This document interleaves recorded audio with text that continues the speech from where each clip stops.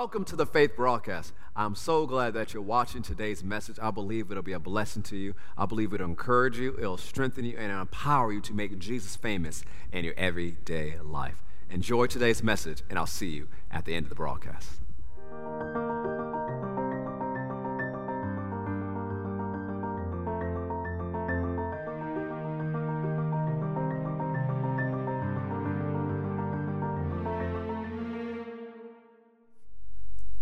Mark chapter 1. One of the things we looked at last week is that how key and important it is for us to have a personal relationship with Jesus. And we looked at how through the Gospels, Jesus would always call people to himself. And even now, Jesus is always calling us to himself. And it's not just a salvation call. It's during the day, during the week. He's bringing us to himself, asking us to turn towards him. And if we would turn towards him, we would have the instruction that we need. If we would turn towards him during the day, we would experience peace instead of anxiety. But this comes from relationship, not just having some good principles to follow. A lot of people have trouble standing on the promises of God is because they stand on promises without a relationship. It's easy to believe a promise will come to pass when you have a relationship. It's hard to believe a promise will come to pass if you only know a set of facts. So Mark chapter 1, verse 32. At evening, when the sun had set, they brought unto Jesus all who were sick and those who were demon-possessed. And the whole city was gathered together at the door. Then he, Jesus, healed many who were sick with various diseases and cast out many demons, and he did not allow the demons to speak because they knew him. Now, how many would describe that as a successful encounter? A successful meeting. Jesus didn't have to go get them. He went to the synagogue, preached, then he went right next door to Peter's house, ministered healing to his mother-in-law. The mother-in-law got healed, and she cooked dinner for everybody. They opened the door on the porch, and guess what? The whole city has showed up. Now remember, this is not just any city. This is the city Jesus just moved to. So now this is his hometown. Your whole new hometown is at the door. And it says everybody he prayed for got healed. Anybody who was possessed was delivered. This seems like I'm going to stay here for a few days because everything is working. But early the next morning before anybody woke up, notice what it says. That he went to a solitary place and there he prayed. And Simon and those who were with him searched for him. And when they found him, they said to him, "Everyone is looking for you." But he said to them, "Let us go into the next towns, that I may preach there also, because for this purpose I have come forth." And he was preaching in their synagogues throughout all Galilee and casting out demons. As we covered a few weeks ago, Jesus determined his course by prayer. He didn't let the success of the moment determine what he was going to do. As we looked earlier in this chapter and in this story, what was going on at this time, when he was in Nazareth, he had what we would have called a failure. Even though he did exactly what God wanted him to do, they kicked him out of the city. They tried to kill him. Some of us say, well, I'm not going to preach anymore because it didn't work the first time. Or I'm not going to do this anymore because it didn't work the first time. He did not let the situation or the circumstance determine his direction. How many times have you let your situation and your circumstance determine which way you go? How did Jesus determine his course? By prayer. We see this especially in the Gospel of John. He says, "I only say what I hear my Father say. I only do what I see him do." If we're going to follow the example of our Lord and Savior, we need to make sure we determine our course by prayer and not by circumstance. By prayer, not by situation. By prayer, not by results and outcome. Results are great, but they can't determine what we do. Jesus said that he was bound to the will. He said, "I'm here to do the will of the one who sent me." Well, how do you know that will? By prayer. You determine the course you go by prayer. You let prayer be your compass. Instead of looking at everything outward, I'm going to do this because this happened outside. Well, how many know anything outside could change? Let's use a natural example. We live in Georgia. The weather could change at a moment's notice. Sunshiny, hot, humid, storm, and 5 minutes later. 10 minutes later, gone. Moment's notice. So how many know if you make plans by what you see outside, it looks dry right now. You could be soaked. But some of you is like, you know what, I got an app on my phone, and I'm going to look at my phone and determine all the different weather changes that could happen in the day. Now, if we know enough to check our phone for the weather, can't we check in with the Spirit of God for directions for life? Through prayer, we determine our course, not because of what happens in the outside world. Go with me to Luke chapter 6. Prayer is the fuel for the superhuman life. So if you want superhuman, supernatural results, you're going to have to be a person of prayer. Now, in one of the Psalms, David said it this way. He says, when you look at it in the Hebrew, is I am prayer. Is your life full of prayer to a point that you can identify at being prayer? Smith Wigglesworth said it this way. He says, I don't pray longer than 15 minutes, but I don't go 15 minutes without praying. Somebody's like, you know, I would love to pray a couple hours in a row, but like, Lord, the way my attention span is set up, that ain't going to happen. Just be honest. You know yourself. But even if you can only pray at short bursts of time, don't go long periods without praying. We live in Atlanta. There's traffic every single day. All hours of the day. Does that make sense? Nope, but that's what it is. So instead of being frustrated that you're in traffic again, take some time with that and pray. Notice what it says here in Luke chapter 6. Verse 12, now it came to pass in those days that he being Jesus, went out to the mountain to pray and continued all night in prayer to God. And know some things we also see with Jesus. There are times he would take time away to pray, but also we'll see there are times he would take extended times away to pray. And notice what happened after he did this extended time of prayer. And when it was day, he called his disciples to himself. Notice he's calling them to himself again. And from them, he chose, from the disciples, remember, it wasn't just the 12 around Jesus. You had the other 70 as well, as many people traveled with Jesus on a regular basis. So from this group, he called 12, whom he also named apostles. Simon, whom he also named Peter, and Andrew his brother, James and John, Philip and Bartholomew, Matthew and Thomas, James the son of Alphaeus, and Simon called the Zealot. He's like, well, what's a Zealot? It's a political party. Now, it's not any political party. These were the political people. So, you know, anybody know someone that you can't spend 5 minutes with without them bringing up politics? That was Simon. See, a lot of times when we think about the disciples and the apostles, oh, these are just mature people and they all got along. Jesus was constantly putting out fights among the 12. When you read it, this is they were arguing about stuff continually. And they're all different ages. Peter's probably the oldest and John is probably the youngest when he studied it out. They have different backgrounds. Some come from more of a financial background. Some come from different backgrounds. Some are businessmen. Some are tax collectors. And the thing is, you may not like taxes being collected, but back then it's a whole different ball game. Matthew was a tax collector. He was considered the enemy. Because tax collectors back then could go, well, 10,000 for Caesar, 10,000 for me. 10,000 for Caesar, 10,000 for me. And when he looked at Matthew or a tax collector, they considered him a sellout because he worked for the enemy. Yet he was one of the 12 apostles.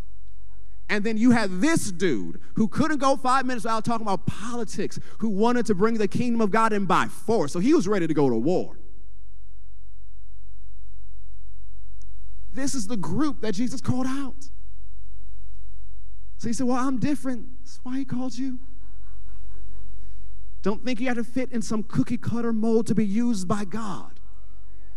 We're all different. We all have different personalities. But how do we determine what we do with all our different personalities? We determine the course of our life by prayer, not by our personality.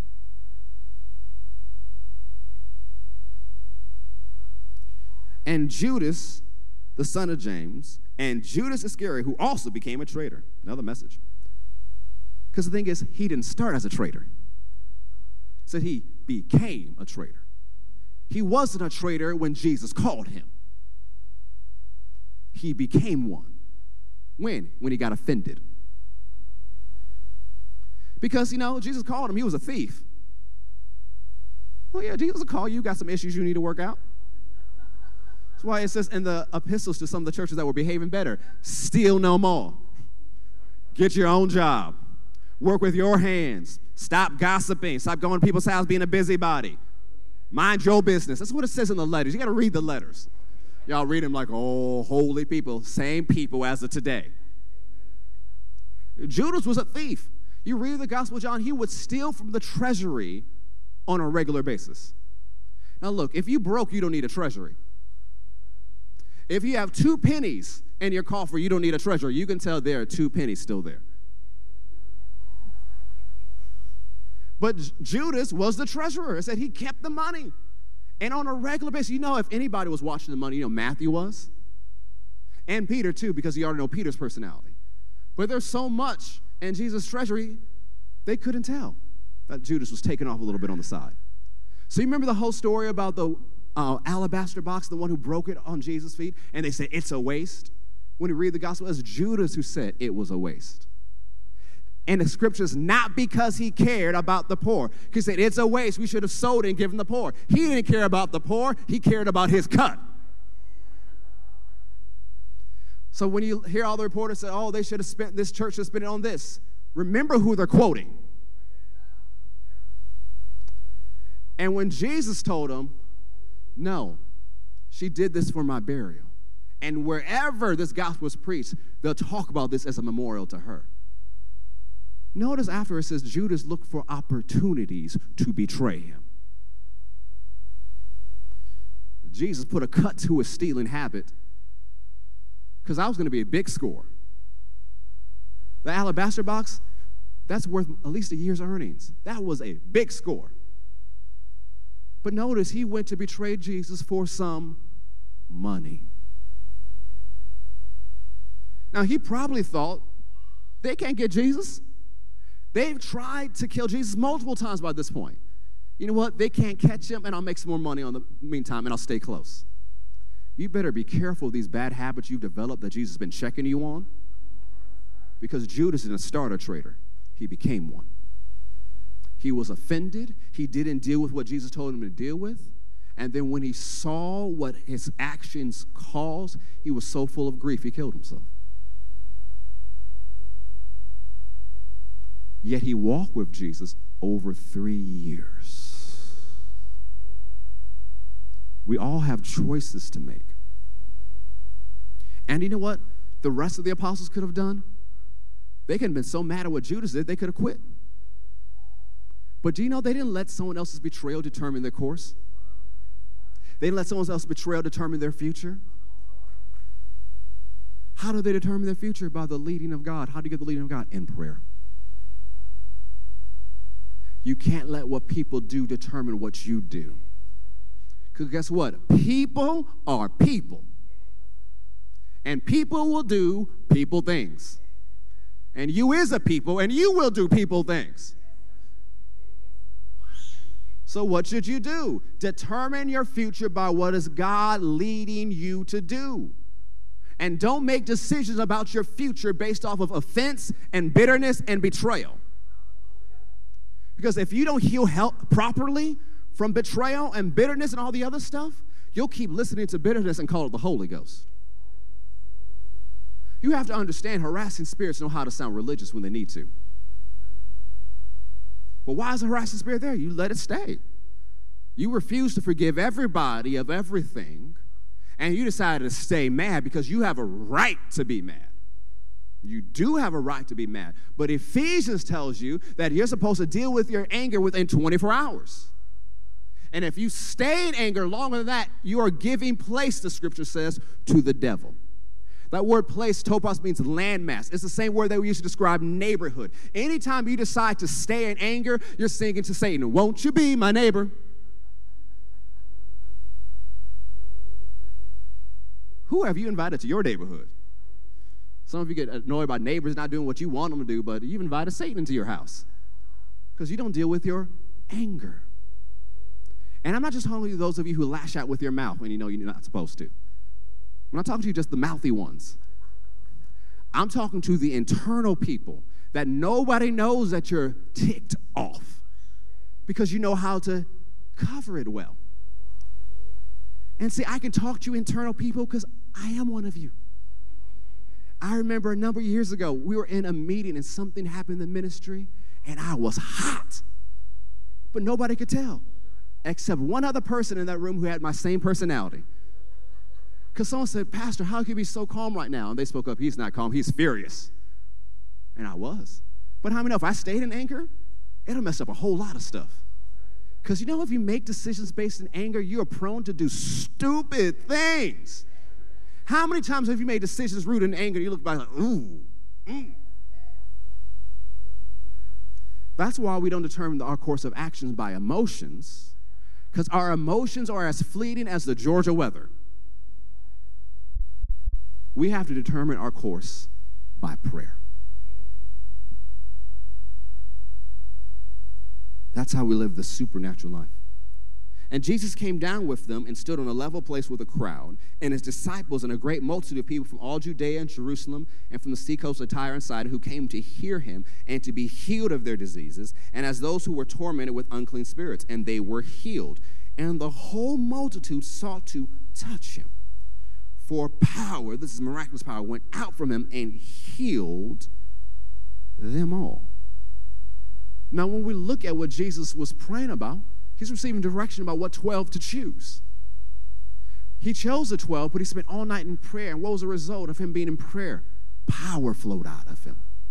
When you dedicate more time to prayer, power will flow from you. And it's not just healing power or delivering power, even though that's included. It's the power you need from your everyday life. You need an outflow of power in your life. You know what? I have to charge my phone before I use it. If I don't charge my phone before I leave the house, guess what? It's going to go to yellow and red and stop working. There's no power for my device. Have you run out of power in your life? Because the last time you charged up was last Sunday. If you showed up or watched online. If. Big if. You have to have a relationship with Jesus, because from that relationship flows power. And we've lived too long as a society with a powerless church. We've been a political church. We've had political opinions. We've done all the natural things, but then there's been no power. A prayerless church cannot make a difference in society. Sure, you can change some laws, but you can't change any hearts.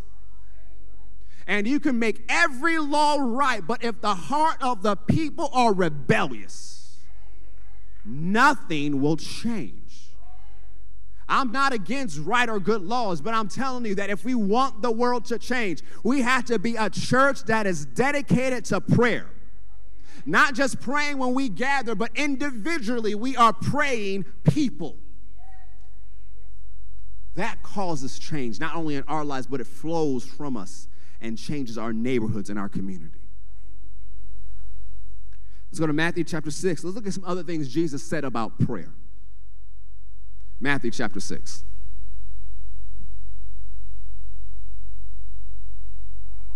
Matthew chapter 6. We're going to look at verse 1. And we're going to start talking about what he says about alms or charitable deeds so we can set the context. Matthew chapter 6, verse 1. Take heed or pay attention that you do not do your charitable deeds before men to be seen by them. Notice Jesus didn't say don't do charitable deeds. He didn't say don't do charitable deeds in public. He said don't do charitable deeds so that you can be seen. Don't do charitable deeds just so you can get Instagram likes. Don't do charitable deeds just so that your video gets shared a lot of times. Don't do it to be seen. He didn't say you can't be seen, but what is he talking about? Your motive. Otherwise, you have no reward from your Father in heaven. Therefore, when you do a charitable deed, do not sound a trumpet before you as the hypocrites do in the synagogue and in the streets, that they may have glory from men. Now, we've taken that word hypocrite and turned it to something that it doesn't mean. The word hypocrite means an actor who put a mask on. It's a theater term. He says, don't do your charitable deeds like an actor. Don't put your mask on and put the trumpet out and everybody sees what you're doing so they can say how great thou art.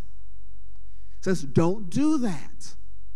Because if you do that, you have your reward. And what is the reward? For people to say, wow, they're such a good person. Your likes on Instagram, your shares, your people patting you on the back, that is your reward.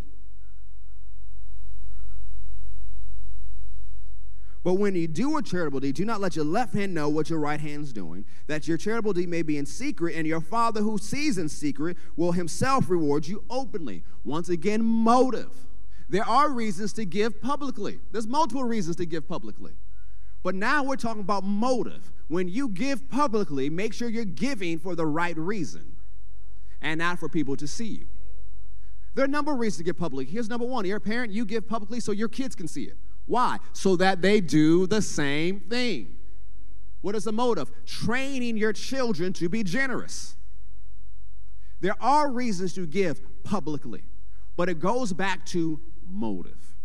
Now, understanding this, let's go to verse 5. And when you pray, you shall not be like the hypocrites. So when you pray, don't be like the actors. For they love to pray standing in the synagogues and on the corners of the streets, that they may be seen by men. Assuredly, I say to you, they have their reward. Now, is he saying that you can't pray in public or pray out loud? No. He's saying don't pray to be seen like the actors do. Don't put on your mask and sound the trumpet and look at me, I'm praying. I know how to string these words together. Aren't I religious, holy, and pious? Look at me. Because he says if that is what you want, that will be your reward. But when you pray, go into your room, and when you have shut your door, pray to your Father who is in the secret place, and your Father who sees in secret will reward you openly. Now, one translation said, your prayer closet. You say, well, I have to have a prayer closet to have a prayer life. No, not really. But if you have a prayer closet, man, light that place up. But what is the passage telling us? Pray with the right motive. Don't pray to be seen, because if you pray to be seen, your reward is that you'll be seen. Our prayer life is not so people can see us. Oh, they spend time in prayer. That's why when Jesus said, hey, when you fast, put some lotion on.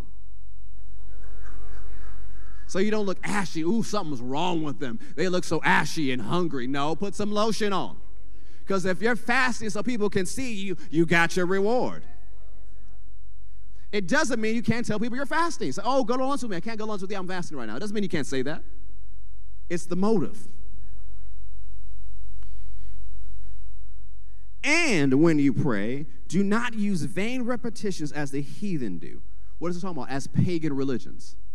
Don't pray like the pagans pray.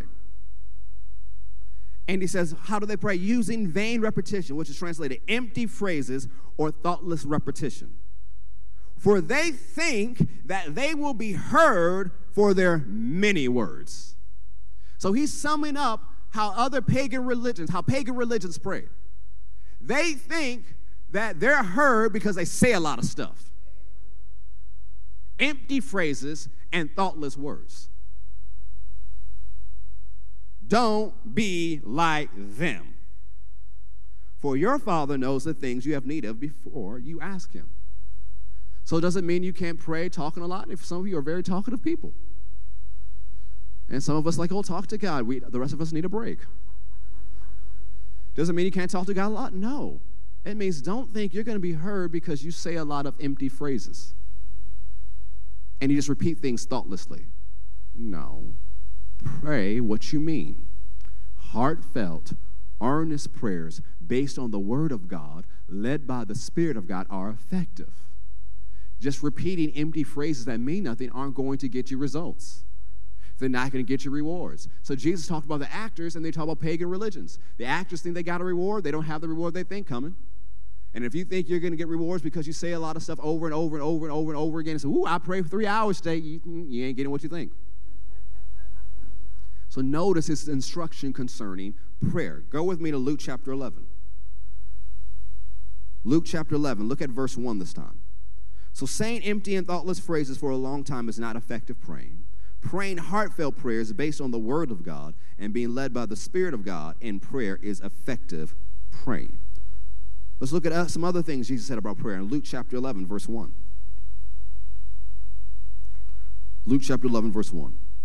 Now it came to pass, as he was praying in a certain place, that when he stopped, that one of his disciples said to him, Lord, teach us to pray, as John also taught his disciples. So John the Baptist taught his disciples to pray. But there was something about the way Jesus prayed. Because remember, John the Baptist, 2 of his disciples were part of Jesus' crew. And I'm sure there's other followers of John the Baptist and Jesus' overall disciples outside of the 12. But there was some way, a way that Jesus prayed that they said, we want to learn how to pray like you pray. How many of the way Jesus prayed was different than everybody else? So they said, Jesus, teach us to pray like you pray. And notice what he said. And we'll get into a little bit today and look at the rest later on this month. He said, Lord, teach us to pray as John also taught his disciples. So he said to them, when you pray, say, our Father. Pause. Notice how he's telling them to address God. He's your Father. One of the things you see throughout the Gospels, Jesus saying, I'm ascending to my God, to your God, to my Father, to your Father. This is a revelation shift for a lot of them, that God is their Father.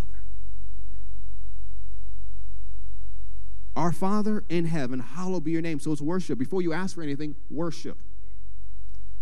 Before you ask for anything, give thanks. Before you ask for anything, thank him for something. Don't just say, well, God, I need this, that. No. Father, thank you. You are holy. You are mighty. You are good. Start with praise and worship. Your kingdom come. Your will be done on earth as it is in heaven. We'll get into this later, but notice one of the ways we bring heaven to earth, manifest heaven on earth, through prayer. Notice what it says next. Give us day by day our daily bread, and forgive us our sins, for we also forgive everyone who's indebted to us.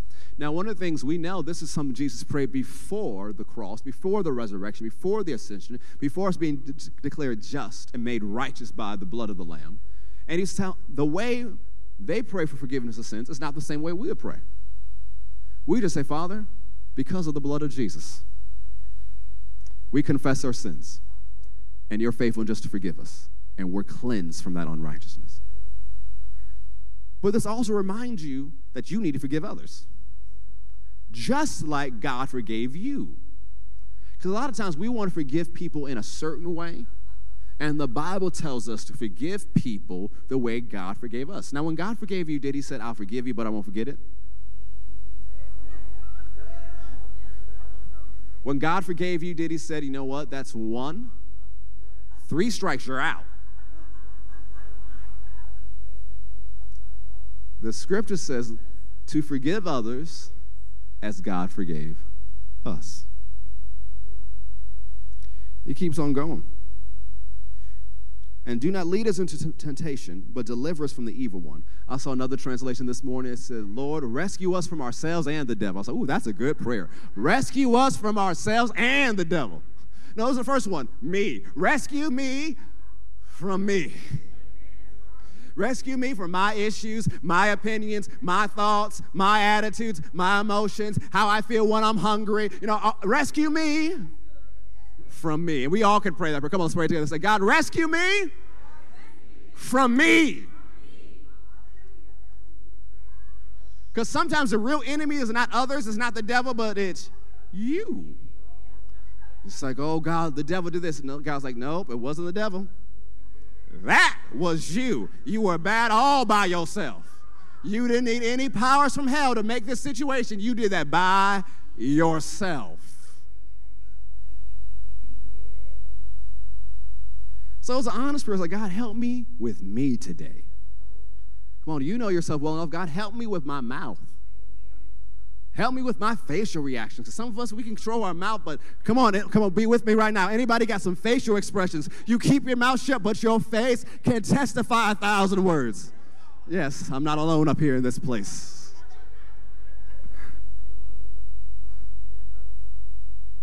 God, help me with my attitude. Help me with this. You know what you need help in daily, so ask him to help you. The scripture says he lives within you both to will and to do of his good pleasure. So he will help you do what is right and want to do what is right, but you need to ask for help.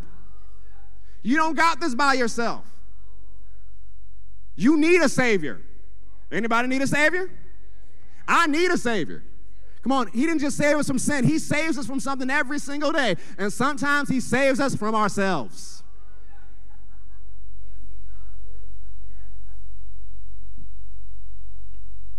So notice what it says next. And he said to them, which of you shall have a friend and go to him at midnight and say to him, friend, lend me 3 loaves, for a friend of mine has come to me on his journey, and I have nothing to set before him.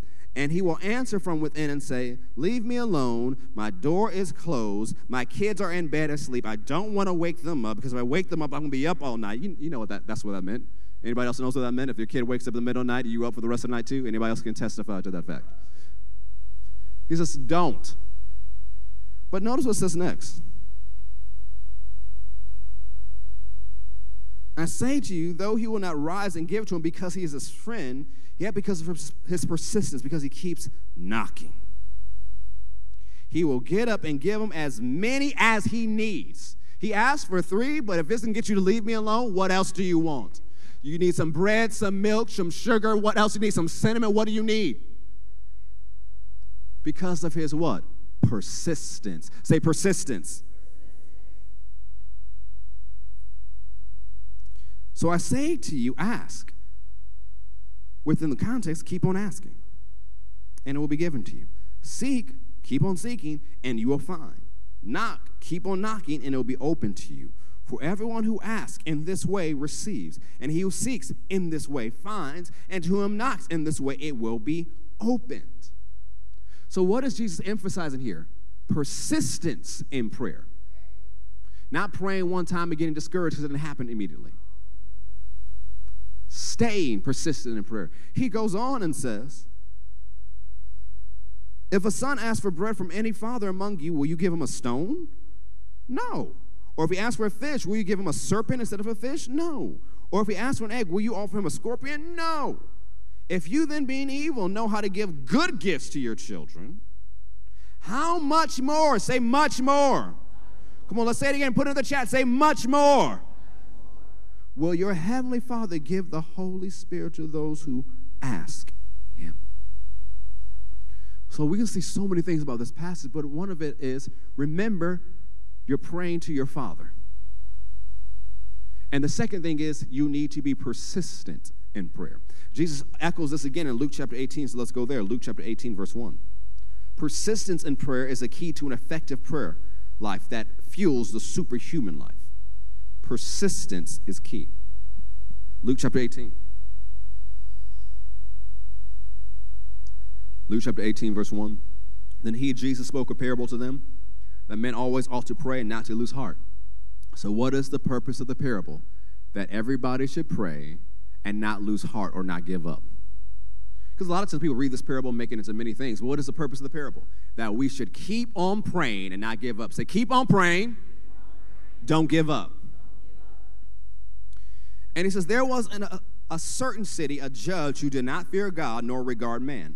Now there was a widow in that city, and she came to him saying, get justice for me from my adversary. And he would not for a while, but afterward he said within himself, though I do not fear God nor regard man, yet because this woman gets on my nerves, that's what the New King James means, troubles me, I will avenge her, lest by her continual coming she wears me down.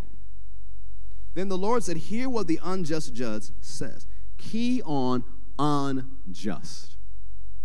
Because God is not an unjust judge. He's a just judge, right? Say, our Father is a just judge. Come on, let's say it again and put it in the chat. Say, our Father is a just judge. So Jesus, pay attention to what the unjust judge says. And shall not God avenge his own elect who cry out day and night to him? What is that? Persistence. Though he bears long with them, I tell you that he will avenge them speedily. That God will come through for you. He will avenge you. He will give you justice. He will give you recompense. He'll give you what you need. You need to stay in prayer and not give up in prayer just because the outside circumstances look different. Notice what Jesus says. Nevertheless, when the Son of Man comes, will he really find faith on the earth? which lets you know that at the end times, and we live in the end times, there'll be a great attack made on walking by faith and great pressure or great distraction to get you to depart from your prayer life. Because Jesus says, when I return, will I find faith? So that means he's looking for faith. We saw that in the Gospels, where he's commenting on people's faith. Man, you have great faith. Man, you got good faith. Man, where did your faith go? And even personally, we told Peter, why did you doubt? When we read that, don't just read in general, oh, why would a person doubt? No, Peter, you know me by now. Peter, you've been walking with me for a while now. Peter, you know me personally. Peter, why did you doubt? And Jesus saying here, when I come back, will I find faith? Well, I want to say on behalf of Faith Christian Center, you will find some faith in this place. As individuals, as families, as a church, you will find faith with us. We're going to stay in the place of prayer, knowing that God will avenge us, that God will give us justice, that God hears and answers all prayer. Jesus goes on talking about prayer, and also he spoke this parable, some who trusted in themselves that they were righteous and despised others. Notice who he's talking to now. Those who trusted in themselves for their own righteousness, right? And despised others. So he's talking to people who thought they were righteous because of what they did, and they were looking down on everybody else. So he's not talking to the whole crowd. He's talking to some specific people in the crowd. He says, 2 men went up to the temple to pray, one a Pharisee. And remember, a Pharisee is a religious doctor of the law. They are the religious of the religious. They have the outfits. When people saw them, they thought of fulfilling all the religious requirements of the law when they saw them. So the word Pharisee doesn't mean much to us today, but this is the religious of the religious. They got all the reverend doctor titles. They got the whole flowing robe and nothing along those robes and whatever, but this is what they saw when they saw a Pharisee. So he said a Pharisee goes to the temple to pray, and a tax collector goes to the temple to pray. Remember, a tax collector is the enemy to the people. They call them a traitor. So here goes the person you think is the most religious and pious person on the planet goes into the temple, and then your enemy goes to the temple. Jesus is a master storyteller. He has created tension in this story. But notice his language on it. It's so amazing. The Pharisee stood and prayed thus with himself. Notice what Jesus said. He prayed with himself. Himself, not God, himself. God, I thank you that I'm not like other men, extortioners, unjust, adulterers, or even as this dude, he is praying. God, I thank you I'm not like everybody else, especially like this dude. Like this brother over here, this tax collector. You know he's not praying quietly because they're no actors. He's loud. I'm glad I'm not like this brother right here. And Jesus said he was praying only with himself. And the tax collector, your enemy, the traitor, standing afar off, would not so much as raise his eyes to heaven, but beat his breast, saying, God, be merciful to me, a sinner. I tell you, this man went down to his house justified rather than the Pharisee. For everyone who exalts himself will be humbled, and he who humbles himself will be exalted. Notice also the tax collector is the only one who asked for anything. He asked for mercy. Another translation said, I'm a sinner. What he's asking for? Forgiveness. The Pharisee didn't ask for anything. He just says, God, look at me.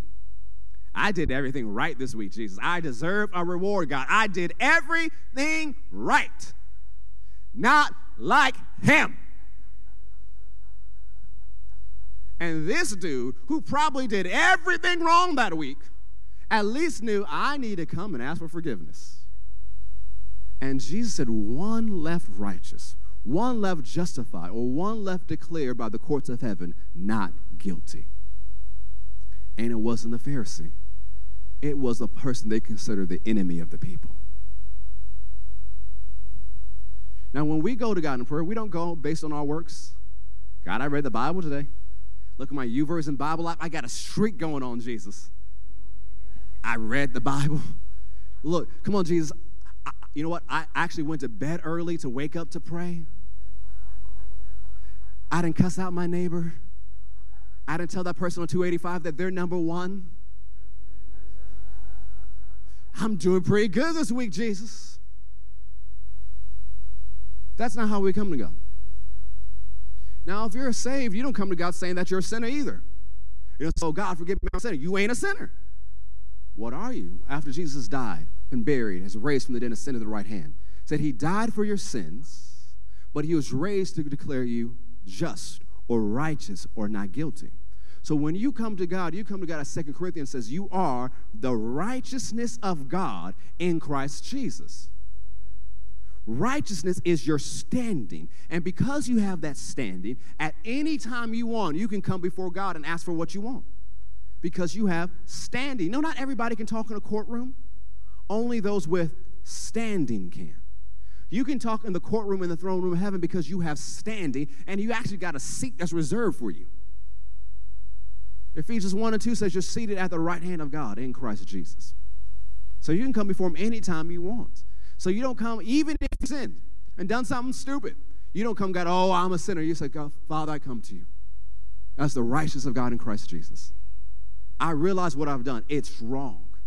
I confess it as wrong. I ask that you forgive me and cleanse me from this unrighteousness. What is that? 1 John 1:9. You calling it wrong is confessing it. It's judging it. And as you judge, say that is wrong, you ask for forgiveness, God cleans you up and treats it like it's never happened. But just because you sinned, if you're a Christian, just because you sinned doesn't make you a sinner. Because before you were a Christian, you might have done some good things right, but it didn't make you saved or righteous. Nothing changes your standing. Righteousness is your standing. Holiness should be your conduct. And so what happens when your conduct does not line up to the Word of God? You repent. You ask God to forgive you. You don't have to pull out your hair and cry all night long.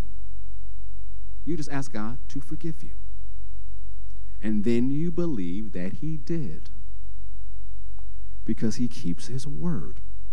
Don't beat yourself up because of what you did. Did God beat you up? No. You know, the scripture says it's not even the Holy Ghost who's convicting you of sin, Christian. 1 John says it's your heart. It's your heart telling you that was stupid. You need to repent. And so what do? You repent. And you thank God that God forgave you. Think about the Apostle Paul. He was a terrorist before he got saved. He was killing and jailing Christians. He was consumed by it. But after he was born again, Jesus never brought up his past again. So don't bring up your past either. Even if your past was right before you came into this building, don't bring it up. Because if God has forgiven you, you need to forgive yourself. And you need to make sure you're not always hanging in a crowd that's going to remind you about your past. I'm not saying you need to cut them off completely and never talk to them again, but you can't go with them to some of the places that they go to. Why? Oh, are you better than them? No, you just know you ain't them. So sometimes living holy and righteous means I'm not going to do what I used to do. And if you have a struggle in a certain area, that means I'm not even going to go to that area because I know that's where I struggle. Or you don't go to certain areas because you don't want to let your good be evil spoken of. So you're making decisions based off of your relationship and what Jesus has done for you. Go with me to Hebrews chapter 4. Let's bring this to a close. This is helping anybody today. So to Hebrews chapter 4. Hebrews chapter 4. We're going to look at verse 14. We've looked at what Jesus taught us about prayer today. This is what it says in Hebrews chapter 4, verse 14. Seeing then that we have a great high priest, Jesus, who has passed through the heavens, Jesus the Son of God, let us hold fast to our confession or our profession. For we do not have a high priest who cannot sympathize with our weaknesses. What does it mean? He gets it. Because he was in all points tempted as we are, yet he went through it all and he didn't sin. Jesus gets it. Say, Jesus gets it.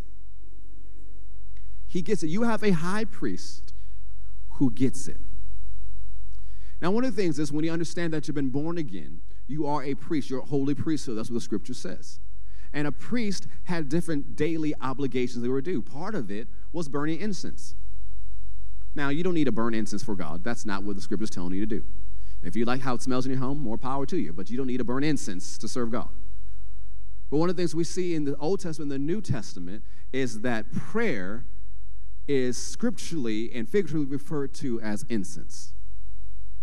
And the priests at times in the morning and night would let the incense rise unto God as worship and as prayer. And so in the same way, we as believers are to let prayer rise like incense. And the thing is, remember, you're a priest, right? The scripture tells us the Holy Spirit helps us pray what we should, and we don't know what to pray. But you have a high priest who would take what you offer and present it to God on your behalf. And so when you live a life of prayer and praying the way Jesus taught us to pray and praying how we see in the New Testament pray, guess what? There's more offering before your Father in heaven. There's more for him to respond to. That's why it says next, let us therefore come boldly to the throne of grace. It didn't say crawl there. It didn't say tiptoe there. Walk in there like you belong because you do. Think about any of the kids who've grown up in the White House. When they walk into the Oval Office, it's a little bit different. Why? It's not just the Oval Office. It's the office of their Father. So they walk in with a little bit of boldness different than everybody else. Other people are like, oh, I'm in the Oval Office. I was like, I'm in my dad's office. When you go to the throne of God, remember, you're in your dad's office. Walk in there with some boldness because you belong there. He's happy to see you. It's not like, I kind of don't want to see you today. It's like, my calendar does not have an open spot for you. I heard what you said 10 minutes ago. I need to take a break from you right now. He's happy to see you. Come boldly, come with confidence to the throne of God, that you may obtain mercy. So that means if you need mercy, that's where you go. And find grace to help in the time of need. So when it concerns prayer, when you come before God, you come with boldness because you know you belong there. That God wants to hear from you. That God wants you to appear before him. But there's a spot for you. It's a whole different mindset. Some people are afraid to pray because they did something stupid. Look, if that's how we had to operate in prayer, some of us would never pray. Think about it. Jesus gets it. Now, he doesn't want you to stay at that place. But when you do something stupid, you go quickly to God. Don't run from God. Run to God. And don't wait to turn to him. It's like, oh, I'll deal with this tomorrow in my prayer closet. You really going to wait that long? Wherever you are, talk to him. Well, I'm around people. I can't talk out loud. Who says you have to talk out loud? Well, if I move my mouth like this, they're going to think I'm crazy. Who said you had to move your mouth? Some of you have internal conversations with yourself all the time. Some of you are the best narrators that Hollywood has never met. You be narrating your life on the inside. With that same inside voice, talk to your Father. Ask for his help. Ask for his assistance. That's what we mean by turning to him. Not just in church or in your times of prayer, but throughout your life. Because as we sang earlier, he's with you. James 5:16, New Living Translation. I'll read it to you as we close. Confess your sins to each other and pray for each other that you may be healed. The earnest prayer of a righteous person has great power and produces wonderful results. Well, what is the earnest, heartfelt prayers that we've been talking about? Praying like we talked about today. And praying the way we'll talk about this month. You pray this way, it'll produce great power and it'll produce wonderful results. You'll experience miracles. The power to live the superhuman life. Stand to your feet. Glory to the name of Jesus.